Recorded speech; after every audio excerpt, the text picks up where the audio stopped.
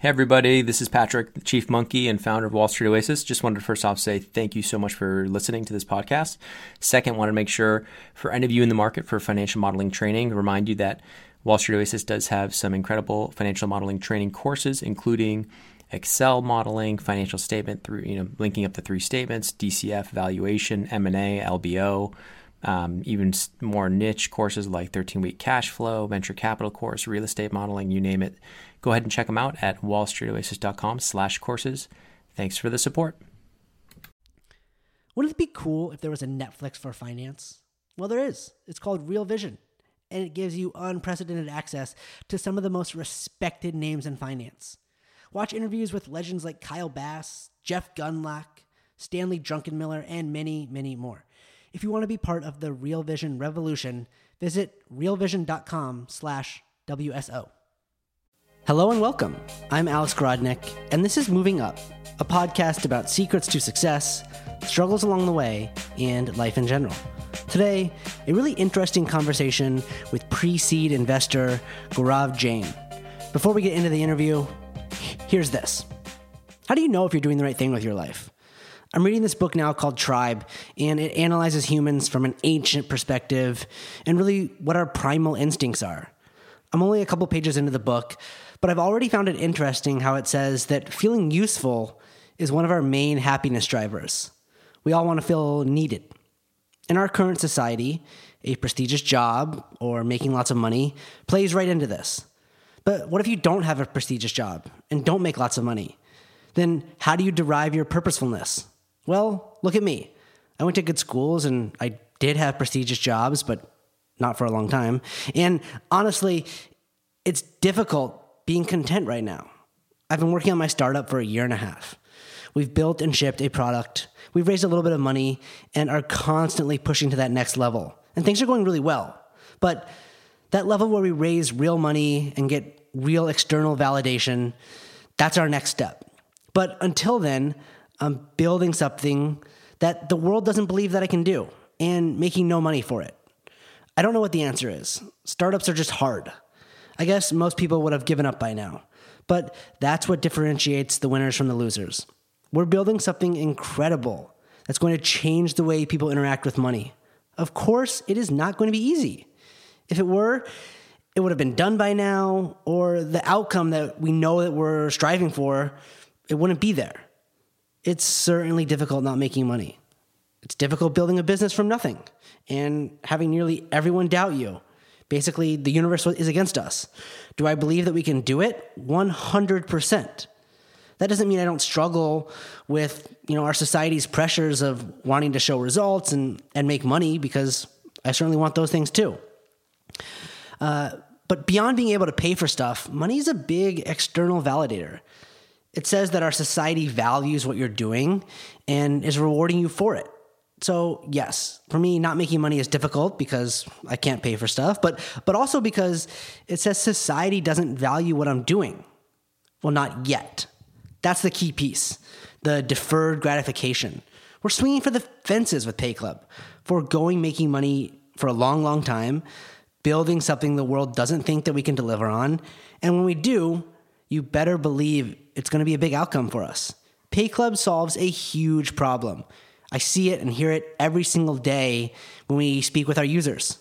So yes, most people, they would have given up a long time ago. Building a bank from scratch, it's not easy, but we did it. Now on to the next. Spreading the word, getting more users that love it, and then convincing more investors. In the meantime, I'm working my hardest. I'm giving absolutely everything that I have. I meditate and I try to live in the moment. That's really all that I can do.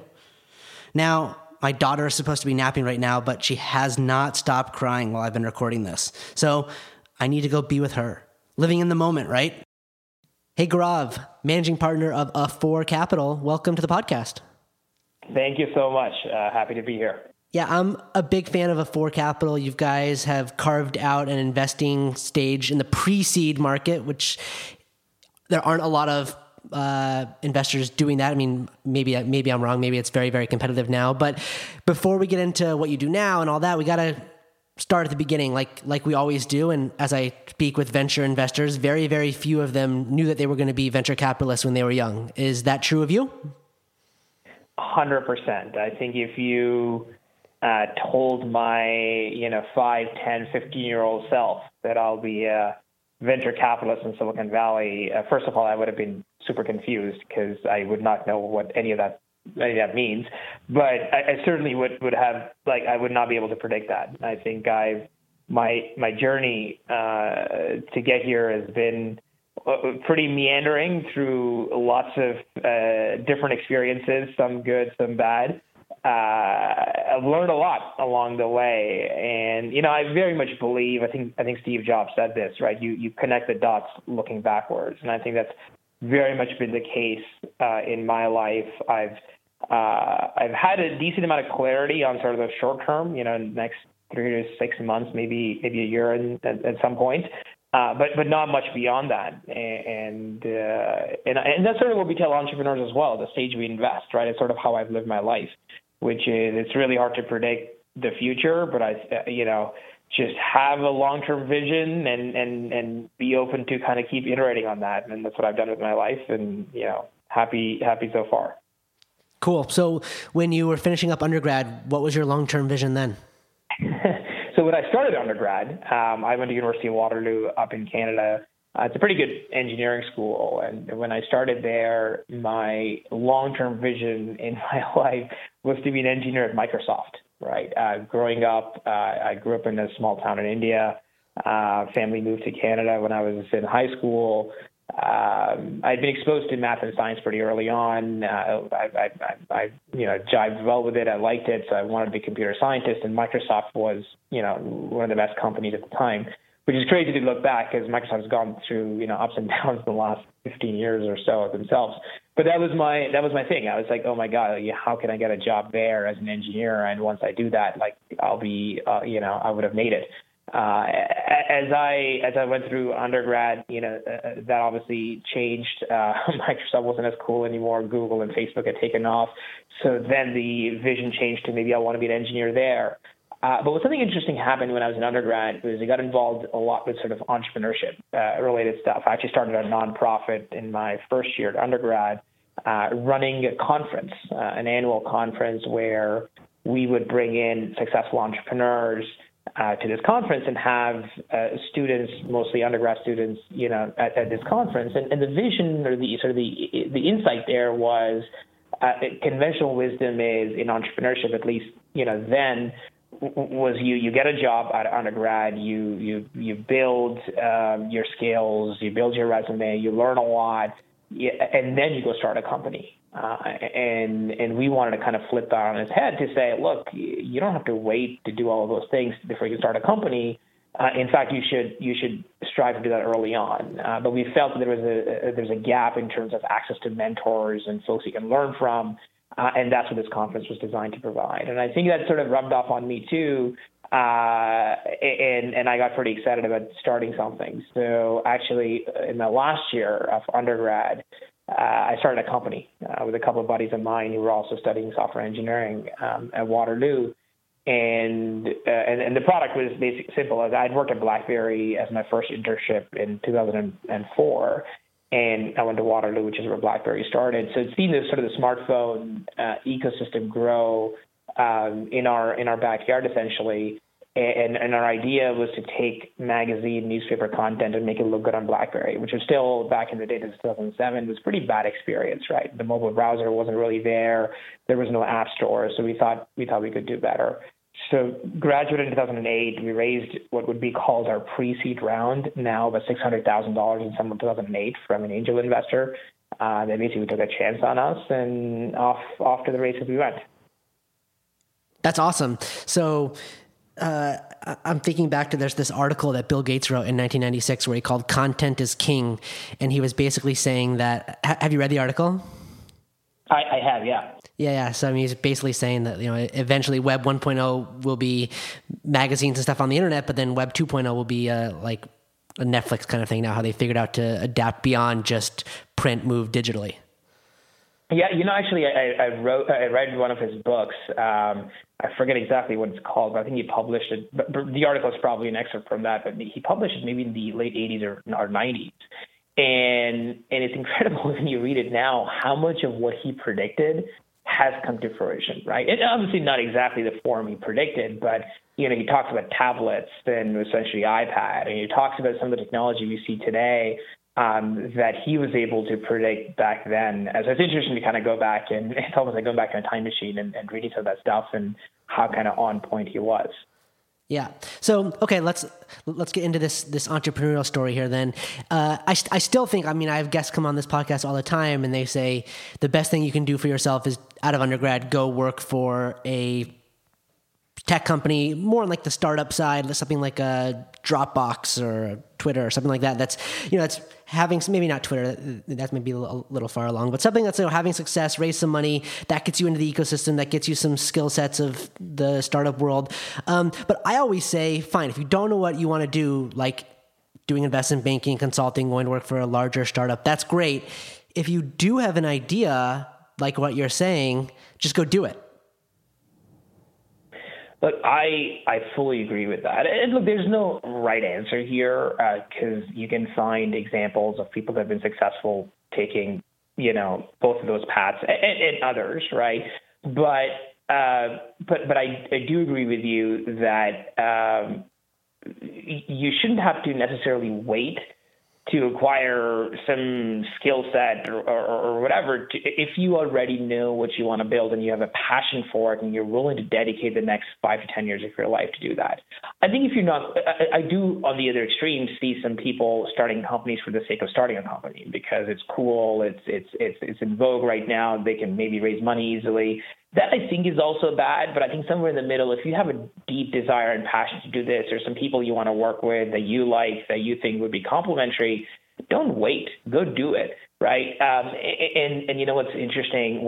So we started a company kind of in undergrad and then made that our full-time thing once we graduated.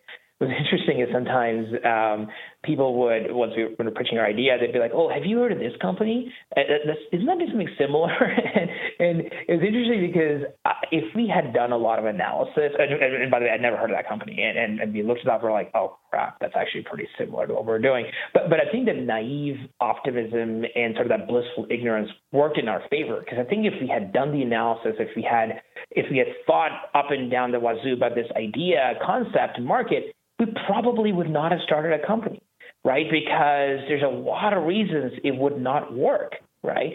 And I think when you're young, you have that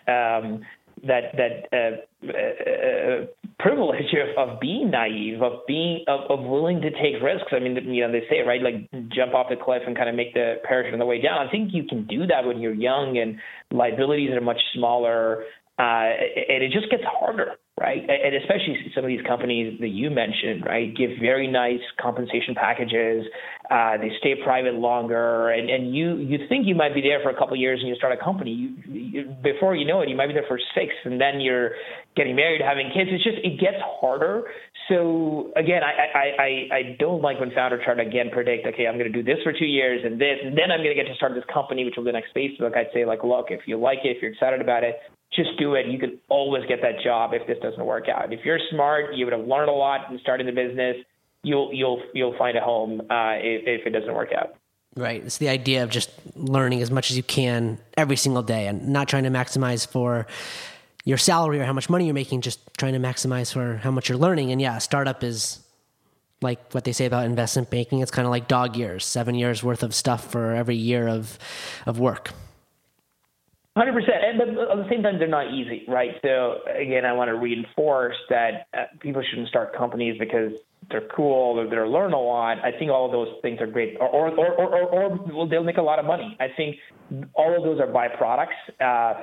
But I think risk adjusted and the amount of effort it takes to start a company adjusted, it's not the best way to like make money or learn or build a resume. But I think if you have that passion for it, then you feel that the world needs your product or service, and you feel like the world would be a better place if this existed, and you want to make that happen, and you feel like nobody else is doing a good enough job in bringing that product or service to the world, go do it. Don't wait, right? Resources will come together. Things take time to build, but it will eventually, come together if you just give it enough time and stay focused. Yep. I love it. Okay, so Gaurav, finish up this piece of the story with the startup, and then let's get to Google. Yeah. So I was at the startup for about 3 years. The company's actually still running. A good friend of mine runs the company as CEO. I've got about 50 employees or so. So I was there for 3 years, and then actually ended up joining the Android team. This is 2009, and I was brought in essentially to help grow the market share for the platform. When I joined Android, we had about just shy of 1 million users total. And I joined in as a product manager to lead the Nexus product line as a lead PM for Nexus One. We launched that kind of early 2010. And it's a great time to be on the Android platform to see kind of the growth of Android as an operating system and smartphones in general. And it was very much, again, like looking backwards and connect the dots, because I'd worked at BlackBerry in 2004, started this mobile company in 2007, and then ended up on the Android team. And again, I could not have predicted that when I started at Waterloo. I thought I was going to be an engineer at Microsoft. So, that sort of was a trajectory to Google. Right. Okay. And it sounds like you're there at the early days. You're working on something you know a little bit about, the mobile product. And I'm reading in your bio that you got the Founders Award, which is the highest employee achievement award at Google. Is Google like the Army? They have awards for top. It's like a Purple Heart. Yeah. So, and obviously a huge honor and privilege for me to get that. So Google has this thing. Google has, as I'm sure a lot of big companies do, but multiple kind of levels of awards, right, for different accomplishments internally. And the Founders Award is essentially given, for something that just meaningfully moves the dial at Google, which company, of course, at that scale, the bar is pretty high. So I think historically, the folks that worked on the Chrome team early on, got the award, and I'm sure some of the AdWords folks and so on and so forth. So I was, I received this award for my work on Android. And of course, Android is it's a pretty meaningful part of, Google today, with, 2 billion users plus, and, drives a lot of the revenue on the ad side. So that was, yeah. Right. So, you had this undergrad experience of being very involved in startups, and then you go work at a very, very big company. While you were at Google, was that fulfilling your entrepreneurial needs, or were those unmet during that time? Yeah, look, Google, I'd say, is a very entrepreneurial company for its size, but I'm going to underline the for its size part, because inevitably when I joined Google, I think it was maybe about 15,000 people or so, but by the time I left, it was up to like 50,000 plus. So it grew a lot, while I was there, and you can see when a company grows at that pace, and there's more and more layers of management, decision making, the risk of doing something wrong, right, around whether that's privacy or something legal, is very high, right? Because you get slapped on the wrist pretty often if at Google scale, if there's any kind of bad press.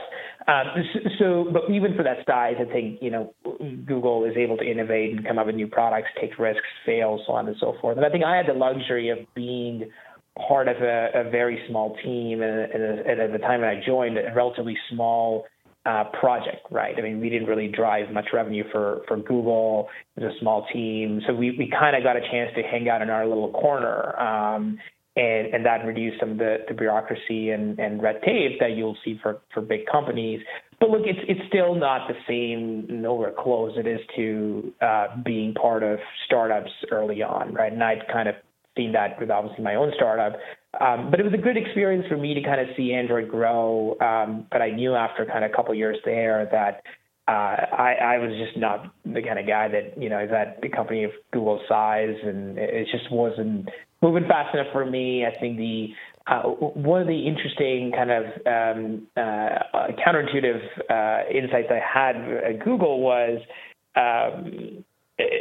whether my product launched or not, it really it made no difference necessarily to the bottom line, right, at some point, right? The bar to like move the dial for Google just became higher and higher each time, which as personally is just becomes more and more unsatisfying, right? I think that's what you get in the startup world is any change you make, and that's one extreme, but like any change you make, every customer you get, like it's something, it's a reason to celebrate, right, across the company. And I think that you just miss that at a company of Google's size.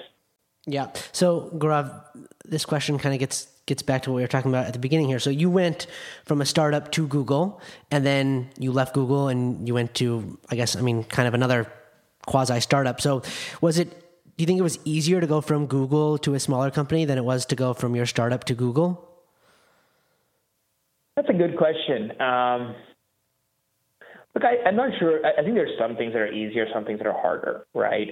I'm not sure if I'd characterize. I think it's hard to generalize because when I went from a startup to Google, in a startup, I had to worry about things that were just things that you have to do, but it's frustrating, right? So, I remember one time our internet bill somehow, this is like pre-AWS days, was off the charts one month. And I was like, guys, what happened? This is going to put us out of business. And it turns out there was a bug in the code, and we were doing something really inefficiently, and our bandwidth usage was off the charts, and it was under-optimized. Anyway, so things like that, you're just like, oh my God, that, I don't want to worry about the internet bill, and I want to build products. I want to get customers. That's what moves things forward, not, worrying about these random little things. At Google, you're completely insulated from all of that stuff. You get to focus on what you love doing, right? So that, and I can give you tons more examples of things you have to worry about in a startup, including obviously keeping it alive. I remember there was a time that we started the company in 2008 when things were great, and then we went through what happened in 2008, 2009 before we raised our Series A. There was a matter of a couple of weeks where we ran out of money, right? We had 23 employees, and I remember having to get up in front of everybody and address them and tell them what's going on, and then we're not going to make paycheck on Friday, but continue working really hard because we've got customers in the pipeline, and we're confident we're going to be able to close out this round, and we're going to keep running. Those experiences are tough, right? Which are things you just don't have to worry about at Google. At Google, getting more budget in the millions of dollars, if you can make a case, was not hard, right? So I think those things are easier, but certain things are harder, right? Because getting approval for product launches was much harder at Google. You have to go through legal, you have to go through compliance, privacy, you have to worry about X, Y, Z. And anytime you're talking to media, you have to be really careful. Things that you never have to worry about in a startup. So I think it's easier in some ways, it's harder in some ways. And I think going back again, one thing I definitely miss not being at Google now for many years is the gourmet food I got to eat every day at breakfast, lunch, and dinner for free, right? And things they were taken care of. They'll bus you around. They'll take you from home. They'll take you to the office. They've got the gym on site. It's just certain things were easier that you're now going back in the startup world. You're like, oh man, I miss that. I miss those days. But look, yeah. I think it's a personality fit. I'm a startup guy. I love being in small teams. I love working with startups really early on. And to me, that's fun and hence feels easier than being in a big company. Right. Well, it's also, you're very fortunate to have been able to have both experiences. Many entrepreneurs become entrepreneurs because they can't get jobs at Google, right? So you are able to see both. You are able to articulate and understand which one's better for you, and then you can go follow that path. So let's move beyond Google, and Gaurav, tell us, what was next? Yeah, so I left in 2011, and I left initially to go to business school. So I moved back to the East Coast, and while I was in business school, even before I went to business school, I kind of knew that I wanted to try venture, right, and see if I liked it. I'd been exposed to venture, of course, for my startup where we raised money from VCs, and I was always intrigued by kind of that role that VCs play where they get to work with lots of startups really early on and kind of rinse and repeat. And I thought that was interesting, but obviously never pursued it until I decided to leave Google to go to business school. I said, look, maybe this is the time I can experiment and see if it's a good fit for me or not. So I started working with a fund actually in my first year called Founder Collective on the East Coast. They're based in Boston and New York at the time. And Founder Collective started by a couple of guys, similar kind of background, founders that turned into investors, right? So they had that empathy of what it's like to be on the founding team and build a company, but at the same time now wanted to be on the investor side.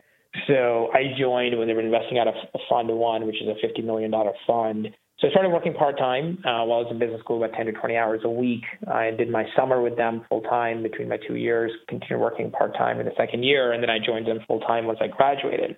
So I was there for a total of 4.5 years and a phenomenal time, and I learned a lot about venture. And once you're on this side of the table, you realize that so much of being a VC is just not obvious when you're a founder, right? And what it takes to not just find great companies, but what it takes to pick those companies and how do you help them, right? And the best analogy I've been able to find is kind of the difference between being a coach and an athlete, right? Where, not all great athletes make great coaches and vice versa. And I think it's a different skill set, even though you're playing the same sport. It's a pretty different skill set of what it takes to be good at it. And different people have different interests and skill sets. So there's, again, no one kind of right answer which side you want to be. But anyway, did that for 4.5 years, did about 26 odd investments, including, we invested super early. So companies, a lot of them are still kind of running and building the business, but we're very fortunate to be seed investors in companies like Cruise Automation that was acquired by General Motors, building driverless cars, a company called DI & Co., which was started actually by a couple of my business school classmates, that raised their Series A from Sequoia Capital. It's a company that's doing really well in the e-commerce space. A company called Firebase that was acquired by Google, and a whole host of other investments. And I learned a lot, and then that really led me to start a couple of years ago with a friend of mine. And the one thing I noticed at Founder Collective when I was there is when I joined in early 2012, the seed round used to be kind of $1 million, $1.5 million round. By the time I left, they were closer to $5 million in size. And hence the kind of risk that the seed funds were willing to take, what they wanted to see in these companies had changed quite dramatically. And we saw this gap that had emerged kind of at what used to be seed a few years ago, which was unfilled, right? And we felt there was an opportunity to build an institutional fund to back these companies when they are, quote unquote, too early for everybody else and help them get to the next stage, and hence sort of the birth of A4. Yeah, everything is in the startup world has kind of moved up market, where you maybe used to be able to get into an accelerator with just an idea or a business plan or something. Now it's, you need a product and you need traction on that product. And that's considered the earliest stage. And I'm seeing this now with my startup. It's funny, you're on these venture capitalist websites and they say we invest at the very earliest stages of companies. And then you talk to them and they're like, yeah, we invest a minimum of $1 million at the seed, and we sometimes don't even invest at the Series A. And you're like, well, how is that the very earliest stage of a company? I mean, there's years before that and lots of investment before that. So it's, I think it's a very, very interesting niche maybe it's much, much bigger than a niche, but that you're investing in. Yeah, I mean, look, it's the new seed, right? And the challenge with venture, I think a lot of people outside the industry don't appreciate, is that there's an inherent conflict between ambition and discipline, right? And what does that mean? So, if you're ambitious, and a lot of folks obviously in the industry are, the way you express that is by, if you're successful, raising a bigger fund and building a bigger team and getting involved in bigger checks and so on and so forth. Like, that's how you express ambition in venture capital. It's the same way, like if you were to start a company, you want a bigger team, more customers, more revenue, so on and so forth. But the challenge is when you do that, your time doesn't scale proportionally, because it is inherently a very high-touch services business, right? We're in the business of helping our founders build great companies. And when your time doesn't proportionally scale, you end up having to write bigger checks. When you write bigger checks, you take less risk, because obviously you don't want to lose a lot of capital. You take less risk, you end up moving downstream. So it's a very natural kind of progression, right, for most successful VCs. And in some ways, it's good because it creates opportunities for entrepreneurs like us to find these gaps that have been created because people have vacated those spaces, and that's what gives us an opportunity, a leg in the door to start the fund. But that's sort of what's happened, right? And I think most people in the industry obviously recognize this, but there's just no way to fix it, right? It's just a structural kind of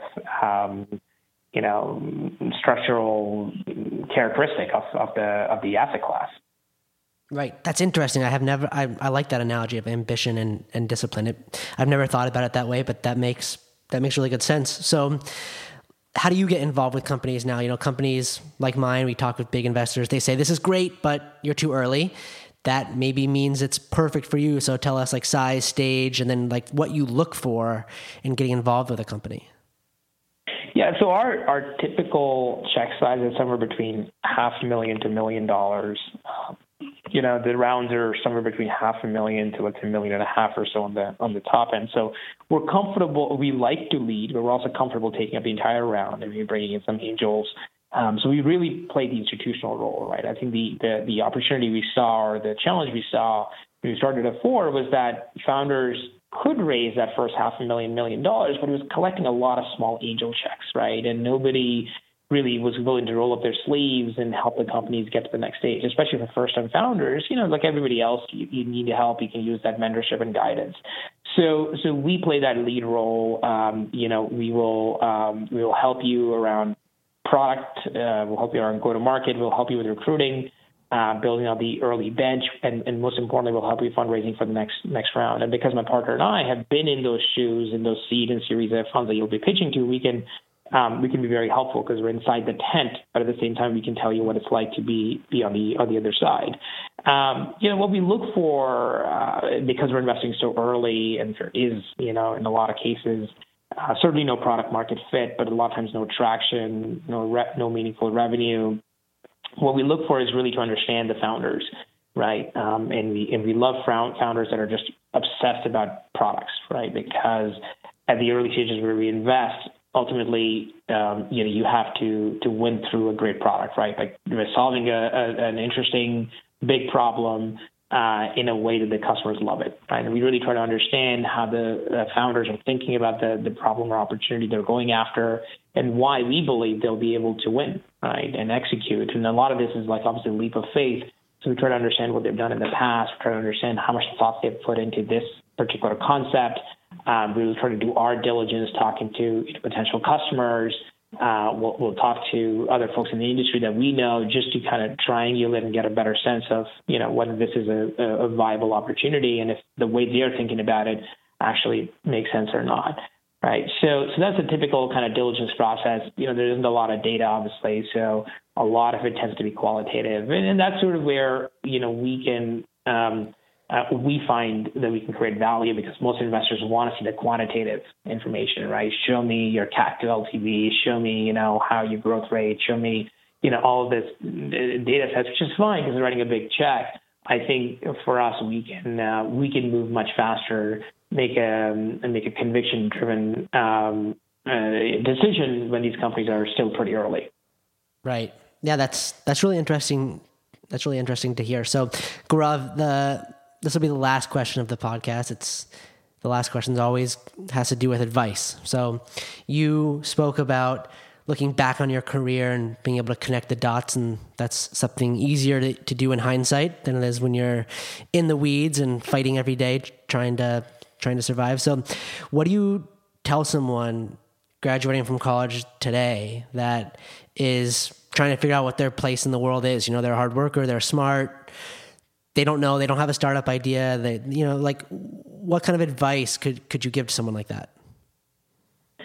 Yeah, look, I'll say a bunch of different things, and we touched on it a little bit. I'd say, follow your passion, right? And that, by the way, that may evolve over time. I think people put too much emphasis on what were you passionate about when you were growing up, and that should be what should dictate the rest of your life. I don't believe that to be true, honestly. I wanted to be a commercial pilot growing up, and obviously I'm not doing that right now, and I'm very comfortable with that, because as I grew up, I realized different things attracted me more.